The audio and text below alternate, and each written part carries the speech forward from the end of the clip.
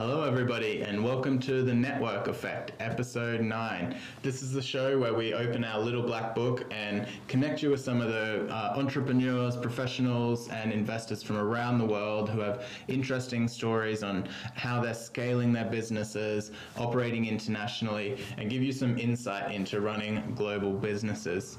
I'm here obviously today with Gina. We've got a really exciting show for you today, one of our slightly different formats where today we're going to run through a bit of a thought leadership piece in the mental health space before handing over to Asma for her amazing interview. We've got a great guest from ENI, obviously massive players in the oil and gas sector, so we think hopefully obviously that will tie into a little bit about what we want to discuss today as well, but stay tuned for that. We're going to kick today off actually by speaking on mental health, as we mentioned. Now this is obviously a very broad topic, so we're going to be focused in on a couple of areas, obviously how this impacts companies. We're also not experts on this, a bit of a disclaimer there. Everything here is sort of our opinions as well as facts from reputable sources and so forth. But I think given that we're both, before we kick into that, given such a wide topic, we thought it might be helpful just to give a definition on mental health, because I think one of the key areas in this field is education for people, understanding where and when you sort of start to step into this area and so forth. So I thought, Gina, if you want to jump in with a definition for us. Yeah, definitely. So mental health is an integral part of our health, and the WHO defines it as a state of well-being in which individuals realize their own abilities and can cope with the stresses of their life, can work productively, and are able to make a positive contribution to his or her community. Another definition that I really like is that mental health, like physical health, fluctuates along a spectrum.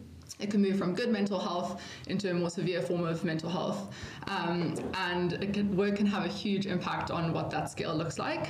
So today, I think we're really going to try and focus on what organizations can do to help, reduce the impacts of mental health on their workforce, and also what they can do to support their employees, especially throughout COVID, because at this time we know that the workforce is really taking a toll when it comes to their mental health. Yeah, there were a lot of variables before to take into account, and obviously COVID's just thrown a whole nother range onto that, and I guess we'll touch on it in a moment. And I think obviously we've been seeing a shift in healthcare, or if you have your eye on that space, towards preventative medicine and programs. A lot of insurance companies at the moment are starting to offer free wellness programs to their customers, because if they spend a little bit of money on wellness programs, keeping their clients healthy, they don't end up in hospital, which what costs more money to the insurance than providing the wellness program. So we've seen that shift in medicine, but also it's slowly starting to come to the mental health space. And I guess silver linings for COVID, it's sort of helping to do that. So, I mean, we're both expats that have sort of been impacted by this as well. So we thought we'd start with the expat experience, just to sort of narrow down our field and to take a bit of a look at it. I mean, I'm an Australian, but have been living in London for 8 years now, so I'm fairly well established here. But COVID did essentially stop me from being able to travel home, which I would normally do annually. Also, my parents were meant to be coming to the UK in, I think, April or May. Seems like a long time ago when that was meant to be happening. So I haven't seen my family in 2.5 years, other than obviously online. You kind of went slightly the other way and managed to get home, right? Exactly, yeah. So I was luckily working in an industry that was quite on top of medical research, and they pretty quickly identified that COVID would likely lead to a pandemic. So I was alerted that I could head home back to South Africa, which was a game changer for me, because obviously I had access to my friends and network and family back home. But on the other hand, I guess I felt some mental health impacts because I had anxiety about returning to the UK, when I would be able to do so, lockdowns, not knowing, what would happen. And I think one of my favorite quotes when it comes to COVID is the main uncertainty is uncertainty. the main certainty is uncertainty. And that's so true, because you really don't know what's going to be thrown at you next, and that can really impact your anxiety and stress. So for me, that was one definite stressor that impacted my mental health. Yeah, and I think this is just obviously a good example of, for any companies looking to start to implement a mental health policy or any sort of program, there are so many variables you need to start to take into account. So we went through some reports on just the expat experience to start with, and actually the majority of expats did flag up that the pandemic had caused the quality of their mental health to worsen, but actually also 22% of people that were surveyed said it had improved their mental health. So it's never going to be a one-size-fits-all for how you want to sort of approach it. They also did research on how expats responded to the following statement: "I would prefer to be in my home country during the COVID pandemic."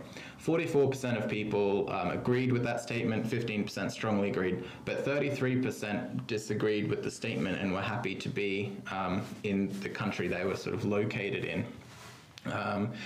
That also, how it affects personal relationships is a very mixed story as well. So on one hand, a lot of expats had experienced growing tensions with family and friends back home, but 24%, so about a quarter of people said their relationships got worse. But 18% actually noticed an improvement in their relationship, so that it's quite a wide scale. I know for me personally, because I would be home fairly frequently, it seemed like, oh yeah, we'll see them soon, but with the uncertainty of not knowing when to next get back home, the frequency of video calls and so forth for me went right up, and the consistency in having conversations increased. So I would say it probably improved that relationship. So yeah, it's again just not a one-size-fits-all by any means. No, definitely. And I think especially with the different lockdowns all around the world, some expats obviously started to reach out to their communities locally and were able to integrate a bit better. So in that way, I'm guessing it had pretty positive impacts on their experience in that country. Yeah. But again, it depends on where you are, because if you're in a strict lockdown, then those connections become quite tough. So yeah, we also saw the demographics within the expat community be, if you had been longer established in your foreign country, then you were more likely to have had a positive experience. If it was a fairly recent move for you, you were more likely to have had a negative experience. So I can only imagine that if you just moved to London and then had been forced to live out of your flat for 6 months before you're allowed to go outside, or whatever that sort of time period was, it seems like a grey haze to me now, but that would have, without, like you said, your local community sort of established around you, would have been a much more different experience than if you've been here for long enough to have local friends in the right time zones and so forth. And I mean, that's just an example of the sort of expat experience, I guess, but this goes into the sort of companies as well, and then what's their sort of role and responsibilities within that. The interview today is obviously focused around the oil and gas sector, and I'm sure Asma's got some interesting questions around this as well, but we thought we'd just sort of quickly have a look at the impact on that as a specific industry. I mean, just to give some insight, workers in the oil and gas sector, even before COVID, are under a particular amount of pressure. They have to avoid mistakes because there are very serious consequences in that industry. Mistakes, you're looking at potential loss of life, environmental destruction if things go wrong, so there's a lot of pressure on that. You've also got the offshore element of people working away from home for long periods of time, which I guess some people started to experience potentially with COVID, but it's a very common thing in that industry for, isolation, loneliness, and frustration and dissatisfaction with the job is very common. But I guess on top of that, I mean, in the oil and gas industry, that sector was kind of traveling throughout the pandemic. So even from March 2020, they were still the first industry to really start going out there again.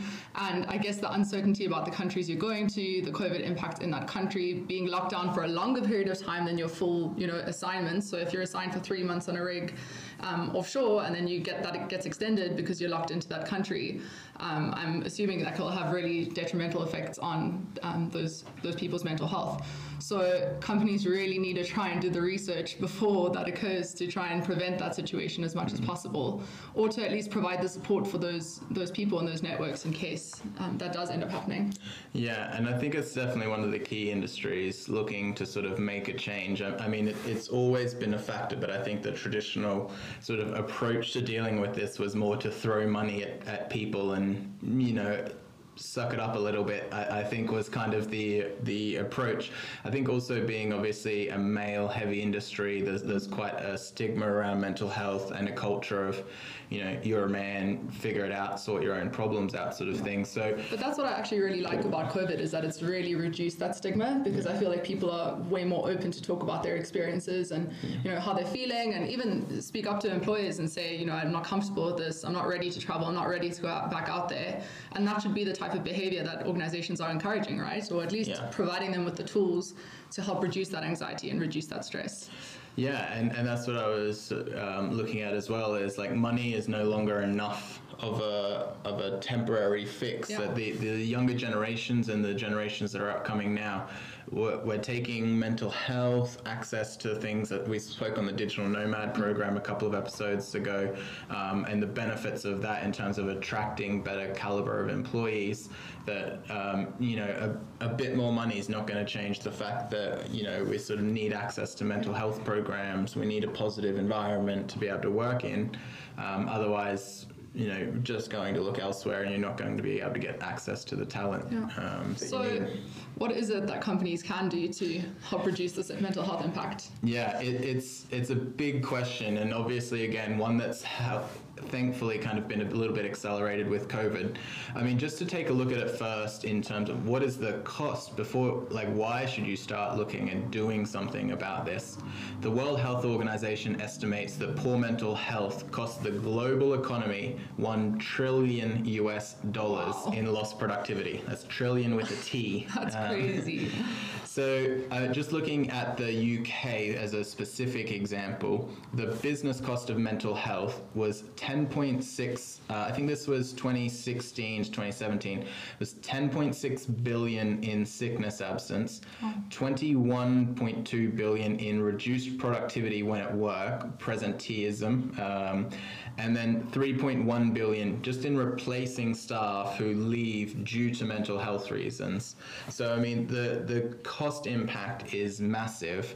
The Center for Mental Health shows that the sort of aggregate cost of employers spending on mental programs in the UK was about 34.9 billion, which was the equivalent of £1,000 per employee, which ultimately is not too bad, but that's also averaging out compared to people that aren't spending and so forth. So if you put a proper program in place, you can get a decent mental health package for sort of £80 to £100 per employee, which can have a massive impact for the business and reduce those costs. Huge.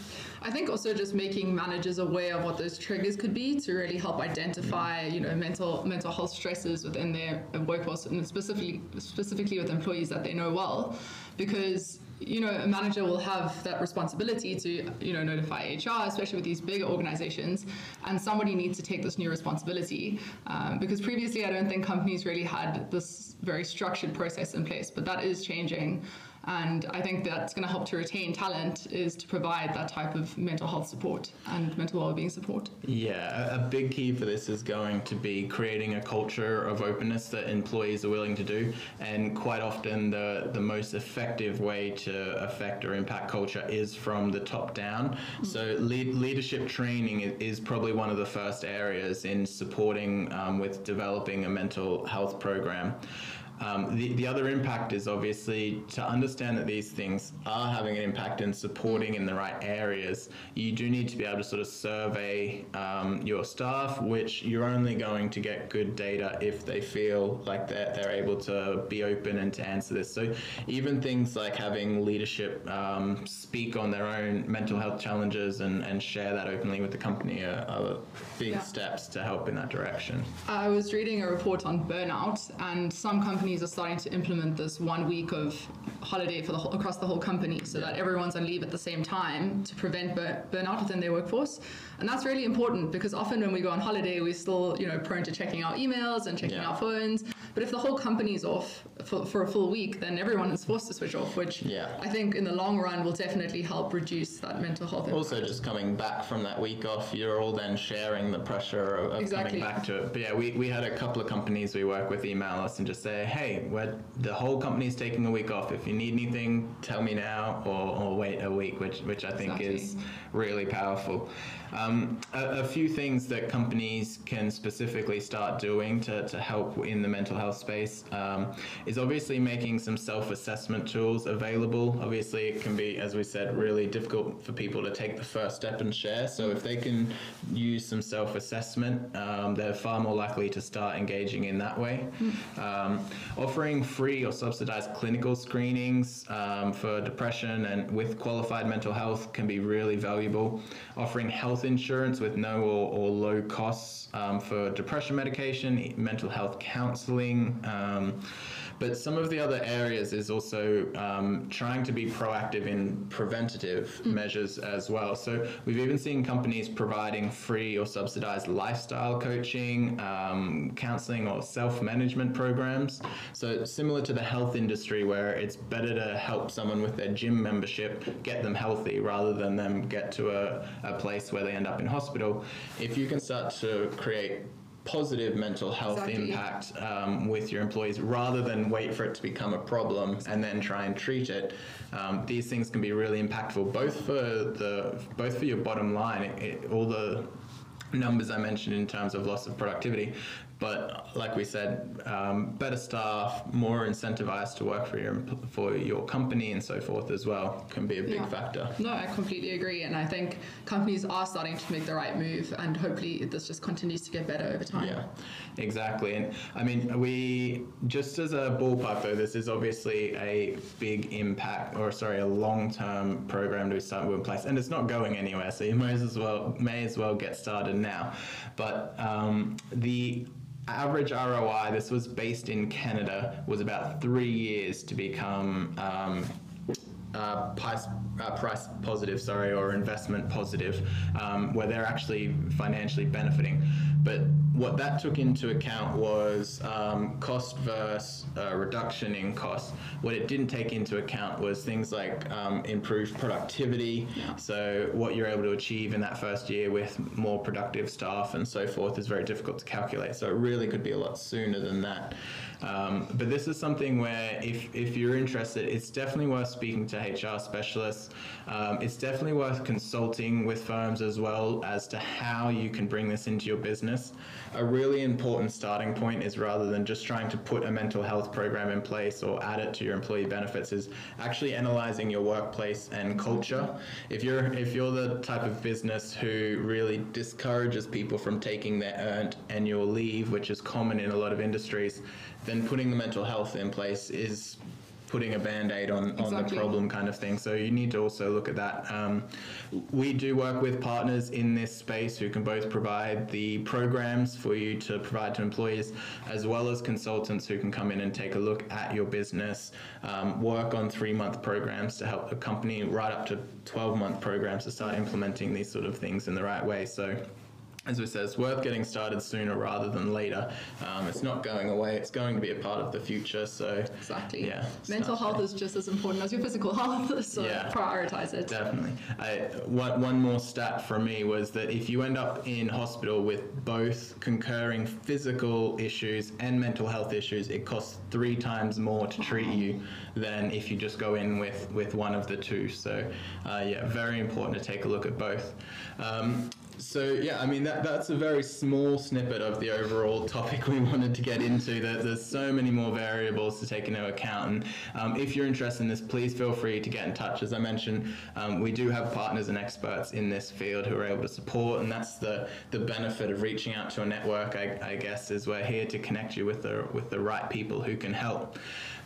We've got another amazing interview today with Asma, speaking with our guest from ENI, so I'm sure they'll touch a little bit on this as well and look at how the oil and gas industry is changing the way they work. But I guess without further ado, we'll throw over to Asma. Thanks so much. Thanks.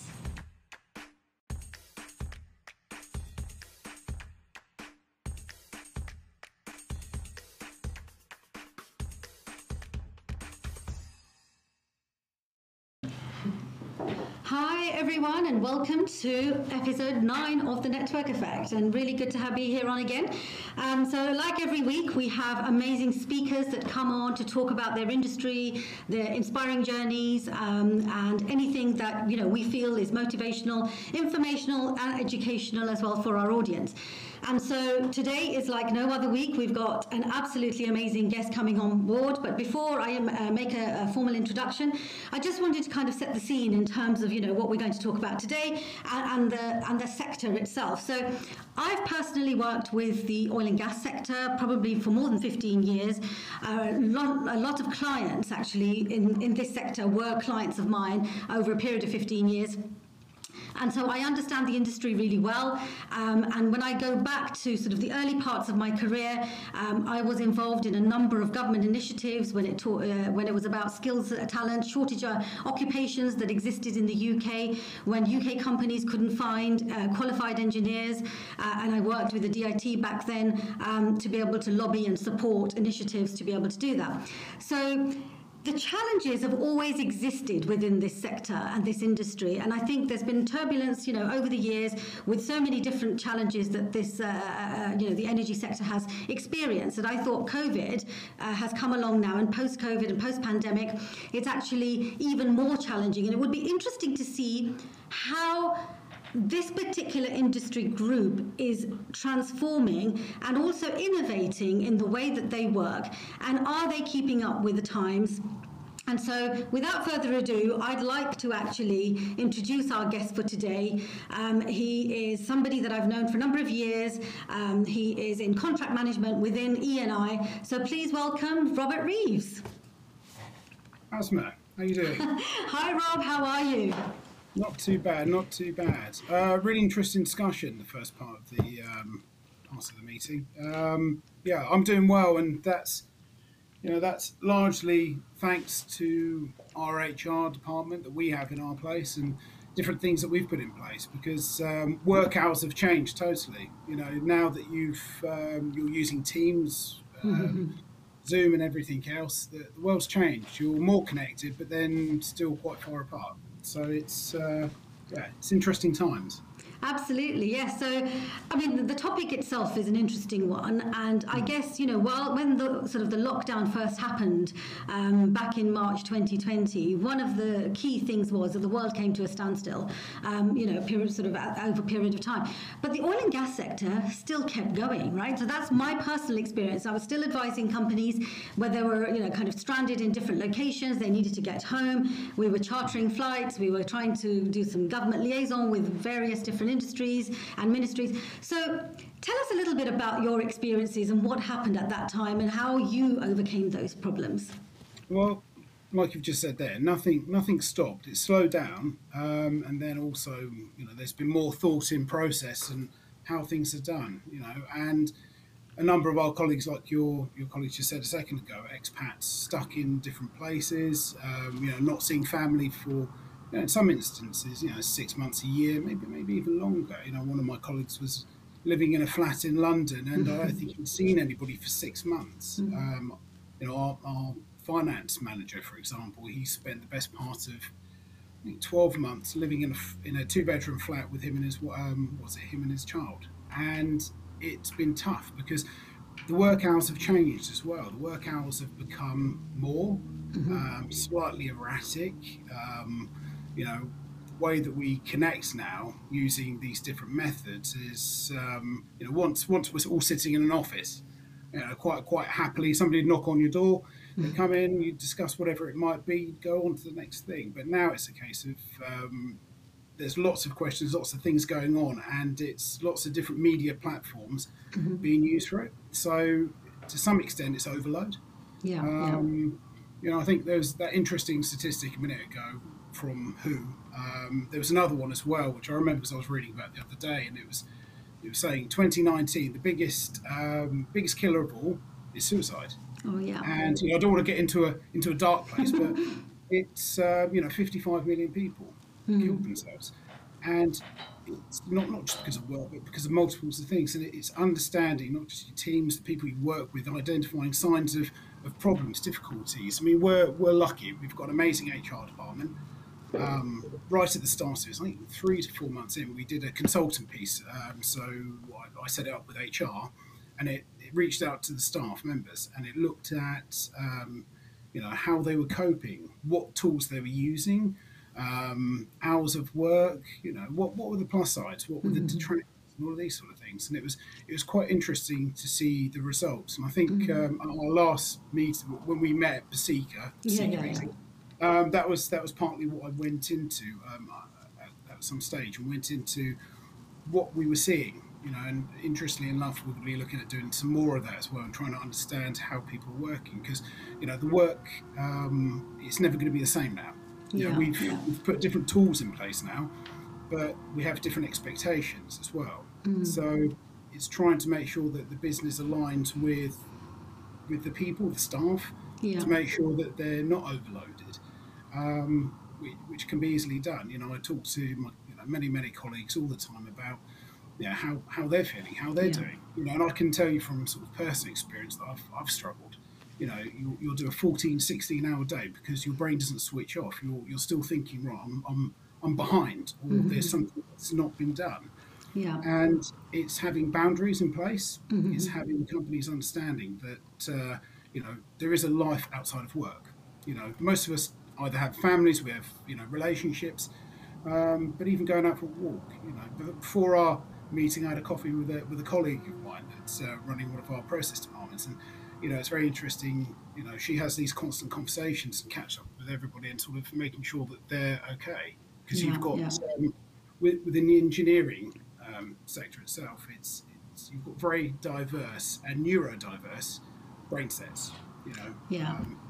ADHD, autism, everything. So it's making sure we keep understanding people.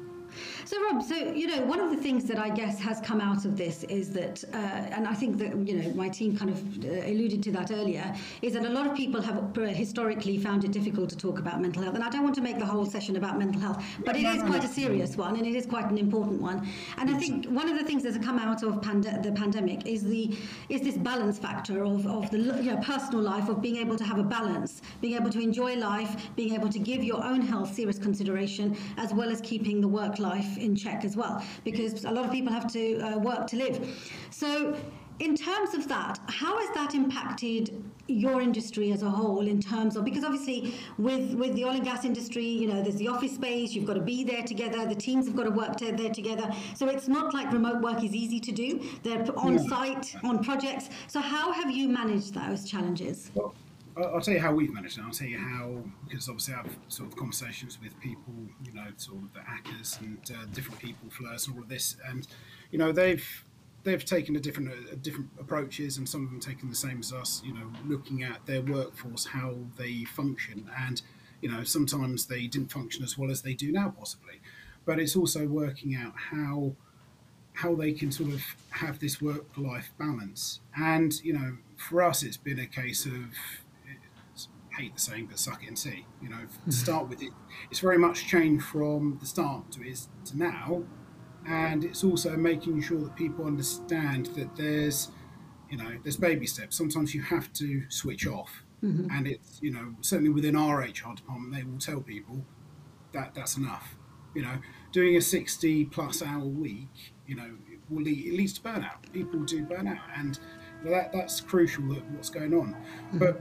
Getting back to the other question quickly, a lot of people, ACCA certainly, I know somebody there, they've offices, they've closed one down because they've worked out that they can be more competitive by working from home, so that, London office with the lease with X amount of 100 people working in it, that's an overhead. So when they're going out to the different oil majors, they could be more competitive.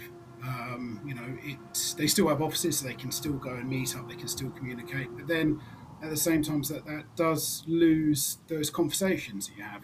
Certainly what I've talked about and missed with different people is those conversations that you wouldn't normally have. About different things that you might you forget to put in an email or something. Something you might have missed, and it's quite, it's interesting how sometimes you need to see people face to face, because realistically we've got Teams, and you've got the messaging service on Teams, you've got the VC on Teams, you've got your emails, you've got telephone calls, but when you see somebody face to face, then it's a different dynamic. So it's understanding what dynamic works and how well it works. And sorry to drag on too much, but understanding, because what I find a lot is that when somebody sends an email, they then reinforce it with an instant message afterwards, because you've not picked it up straight away. Yes, and exactly. What's happening with that is you're diluting people's work, because you're not sort of enabling them to spend their time doing their main objective, which is their work. So it's constant bombardment. So it's working out when you should be looking at your emails. Do you have your emails open? I'm terrible. I have my emails on constantly. And I have a look at emails at 2 o'clock in the morning. For some reason, why that's when my brain works. I'll then go, I need to answer that straight away. It's become like that, though, hasn't it? I mean, I'm finding that personally as well, that you're available 24/7 really around the clock, and there's just no break in between. But this is a huge subject, and we could probably dedicate hours to it. But I would be really interested to know more about. So my experience with contracts teams, commercial teams, procurement.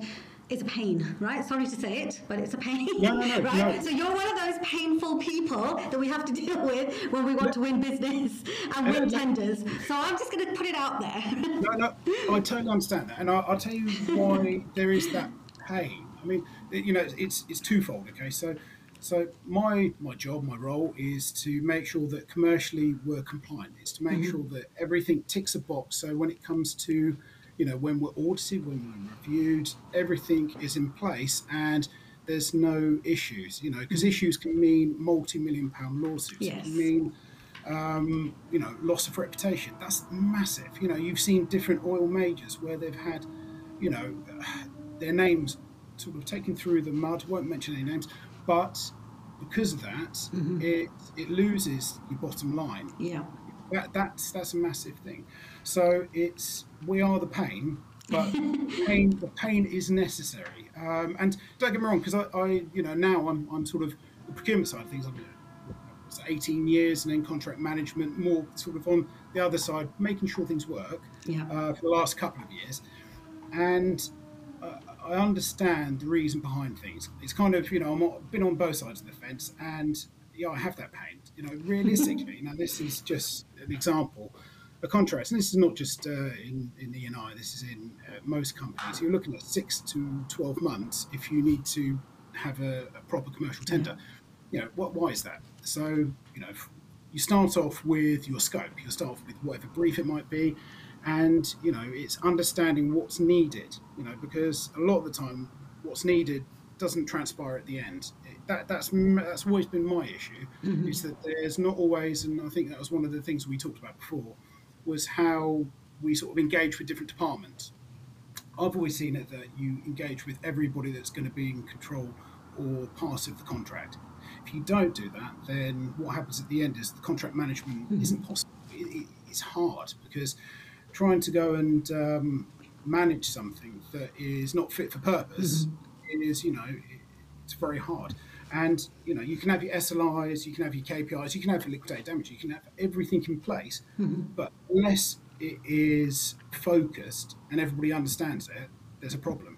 So we are needed, and probably a lot of people in the industry, and certainly within my sort of professional family and body, would say we're the most, we're very important. I don't think that's the case. I think we are a part of the machine that has to be understood, And again, I'm probably going to ramble now, but if you take it back, sort of 20 years ago, and when I first got into things, procurement was always a subset. It was always, commercial maybe. We'll have it in operations. We'll have it into different areas, and the problem with that is it was never defined.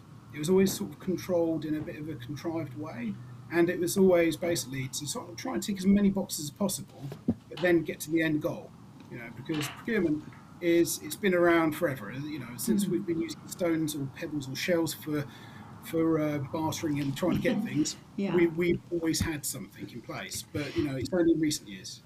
So, Rob, I mean, obviously, like you describe it, it's been around for years, right? So, the same traditional methods, the same processes.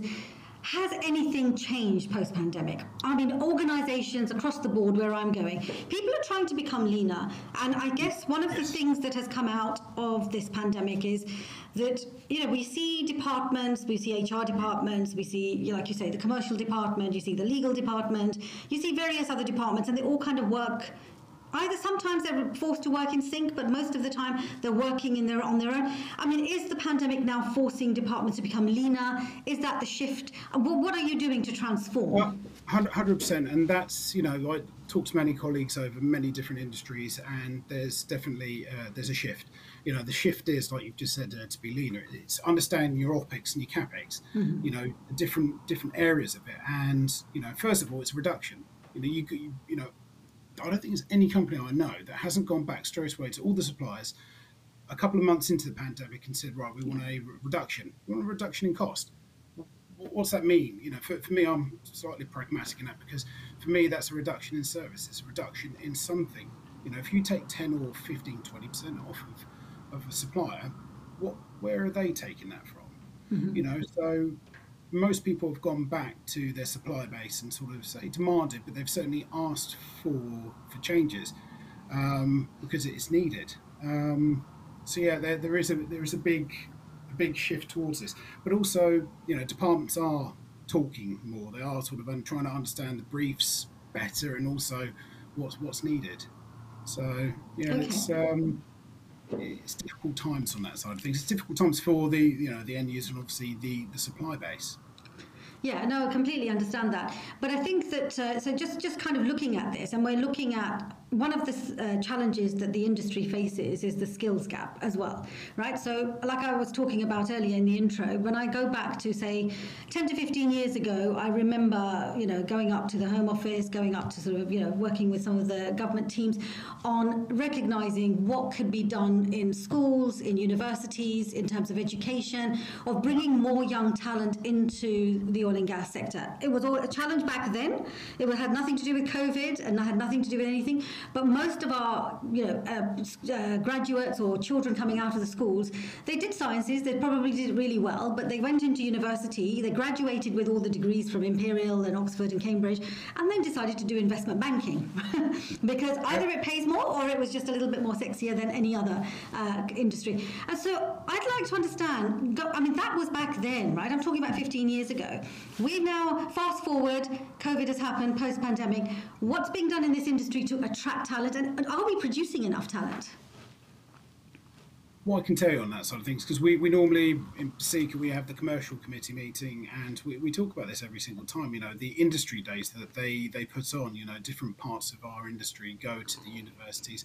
We try and have different graduates of ours that have sort of progressed and sort of talk to people and sort of say, this is what you can expect. There's different changes. It's been hard to attract people, and it certainly hasn't got any better since probably you last looked into it. But from the way the industry is going at the moment and the way that we're looking at things, we're looking at renewables. We're looking at things that, you talk about banking being sexy. It sounds a bit sad, really, but renewables sexy. Renewables and the solar farms, the photovoltaics, all the different things that we're looking at doing, the hydrogen capture, they are things that sort of people are sort of getting on board with. And I think when you sell that, or if you sort of give people an idea that that's the industry you can get into, because that's what all majors are going into. All majors are having to diversify. We've got this, in the UK at least, the 2030 deadline for different things that we have to go and stop using, or cars that we won't be able to go and buy a diesel or a petrol car anymore. There's a massive shift. So it's really getting people to understand what it actually means to be within that sector, because that sector's changed. And certainly for what am I now? Eight years into this side of things. Before that, like I said to you before, mining and everything like that. Another hard one to go and push people into. But people are understanding that it's changed because it was all about getting the best price for the barrel. It was extracting it at the lowest cost, making sure that it was everything was maintained properly, so it keeps obviously your OpEx costs down. So it's really understanding what is out there and what else can be sort of looked at. So I think we're doing it. I think certainly Tracy Shelley, you obviously know on the Psyche side of things is not selling, but certainly sort of saying what else is available and what the industry means. It's understanding that, I think. But just thinking out loud, and just from your commentary there, it just made me wonder, because the ECITB has done a lot of work on this, right? The Engineering Council, and a huge amount of work. And I've just struggled to understand why there isn't enough movement in being able to attract that talent or to build that talent in country and not having to seek it from outside. And I guess one of the things that just occurred to me there is, the people that work behind the scenes to attract these candidates to the oil and gas sector, are they actually engineering people themselves, or is it sort of external candidates that can actually dress this up and maybe communicate this in a better way to be able to sell the industry in a more educational way, or maybe target the millennials in a better way? Yeah, no, I get that. I'm 1 year off of being a millennial. Yeah, well, you know where I'm coming from. I think that is always been the problem I've seen. The people that sort of push down that road are generally a lot of the older engineers, a lot of the people that have always known what it was in the past rather than what it is in the future. And that certainly from the Seeker side of the world is the way that things are happening. And could it be done differently? Yes, it could. Could it be sold better? Probably, because it's about vision, isn't it? Yeah. And it's really a vision that sometimes, this sounds terrible, but and I'm sure we've got lots of engineers all tuned into this. A lot of my friends are engineers, but the mindset is very focused. It's not always where, outside of the box. It doesn't think of all the different possibilities. And yeah, you're right. It could be addressed slightly differently, and maybe with, people that are in a different sort of world. No, completely. And I'll tell you why I say that, because if you look at the tech sector, right, and I'm just thinking out loud here, so please don't quote me on any of this, but I'm just thinking out, so tech sector works really well. So you've got a founder, right, but they've got a vision, they've got an idea and a business, they're building a business and they've got it. But actually, the technology piece they can't do. So they need to bring in that expert. So I see that like an engineer comes in to build, to develop, to do all of that. But then you need that visionary, you need that person who's developing that business side. So can the engineering sector or the oil and gas sector benefit from this marrying of two sides that actually help accelerate the intake or the interest in the younger generation in this industry group? Because there's a real struggle. I mean, I know a lot of people are doing this thing about STEM now. It used to be the engineering sector, standalone, but now it's STEM is a big thing in the UK. But how much that's, the change is happening there, I don't know. But I'm going to move on to contracts again. I keep diversifying. We do mental health, we do the skills, talent, but there's so much to talk about with you that, we could be here for hours, but obviously I want to try and focus around the contracts and the commercial side.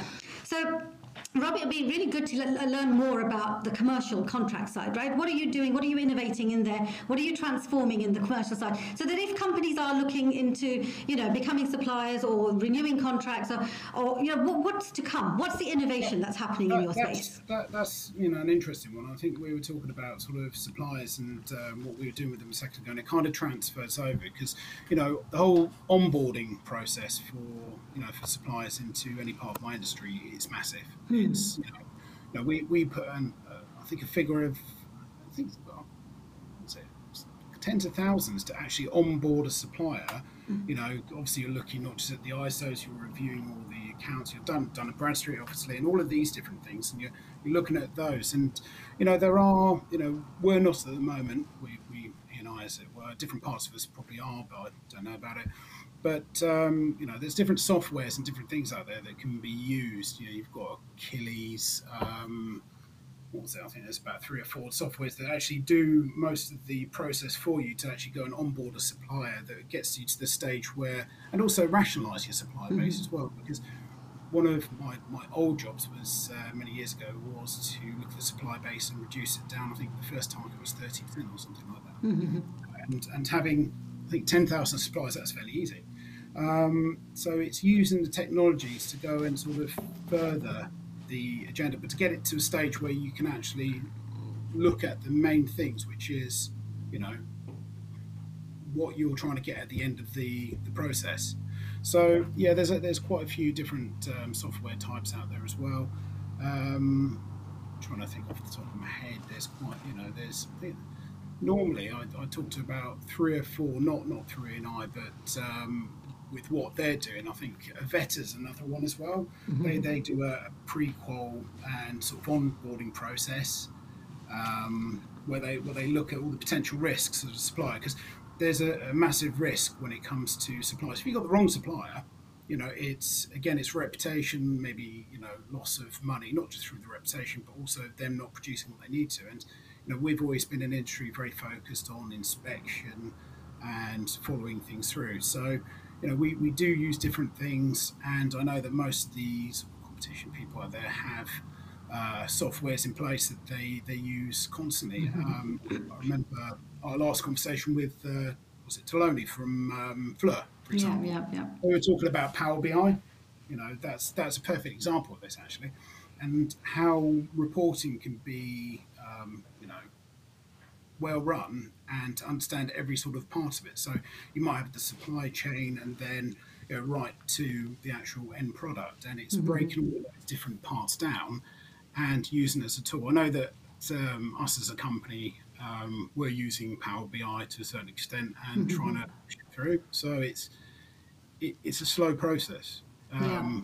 Any major it's like I'll refer it to an oil tanker. To go and change direction is 5 miles, or however many miles it is. It's a very slow process because there's so many things and hurdles that we have to actually jump through before we can actually get to there. So I don't know if that answers your question, but No. It's, every answer is an interesting answer, right? So we're educating people here, giving them information that probably wouldn't otherwise have, an insight into a procurement team. So if anyone's trying to go and win a bid or do something, I think these are great insights. And I guess the other thing that I would like to ask is, and again, some companies do have a policy around it, but whether your sector, and I don't know if ENI as a whole, but supplier diversity, is there any policy around that, or is it about low risk? How do you select suppliers? What's the process for that?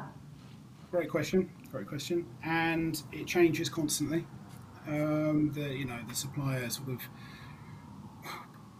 obviously we have a supply base already, and that gets constantly reviewed. Again, we refer back to John Bradstreet. We review their actual financials as well to make sure that they have a certain amount of turnover, and also that we're not the highest part of their portfolio, because if that the risk is too high.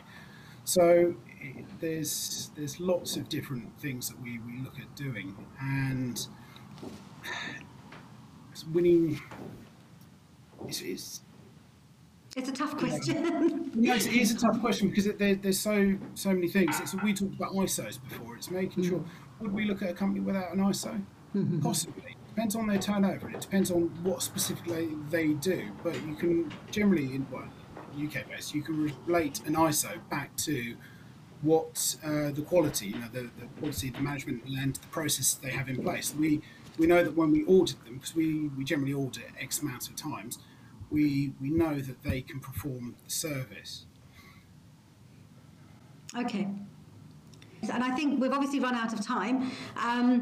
And I'm just going to thank you very much for coming on here today and touching on some of these really interesting subjects. But, these are quite detailed topics which will be of interest to many, many people. So thank you very much for coming on today, and I hope everyone enjoyed. And I look forward to seeing you all again next week. Thank you.